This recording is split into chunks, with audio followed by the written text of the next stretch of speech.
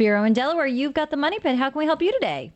Hi, I'm calling about my asphalt driveway. It's about 4 or 5 years old, and over the winter it's developed some cracks that are about a foot to 2 foot long and about 1/8 inch in diameter, and I'd like to know if there's something that I could do to fix it myself.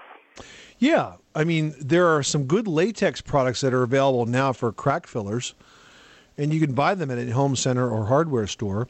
And the key here, though, is to clean out any debris that's inside the crack. Because if it's got a lot of dirt and gunk in it, then what happens is you can't get enough of the crack filler in there to really grab on. Generally, it's a texture that's somewhat about the same consistency of, let's say, spackle.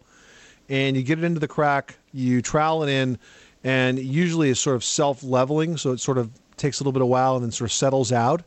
And then after that dries, you put a sealer across the whole surface, and it does a good job of protecting. You're probably always going to see the crack. It doesn't make it disappear because you'll always see sort of the indentation where it was.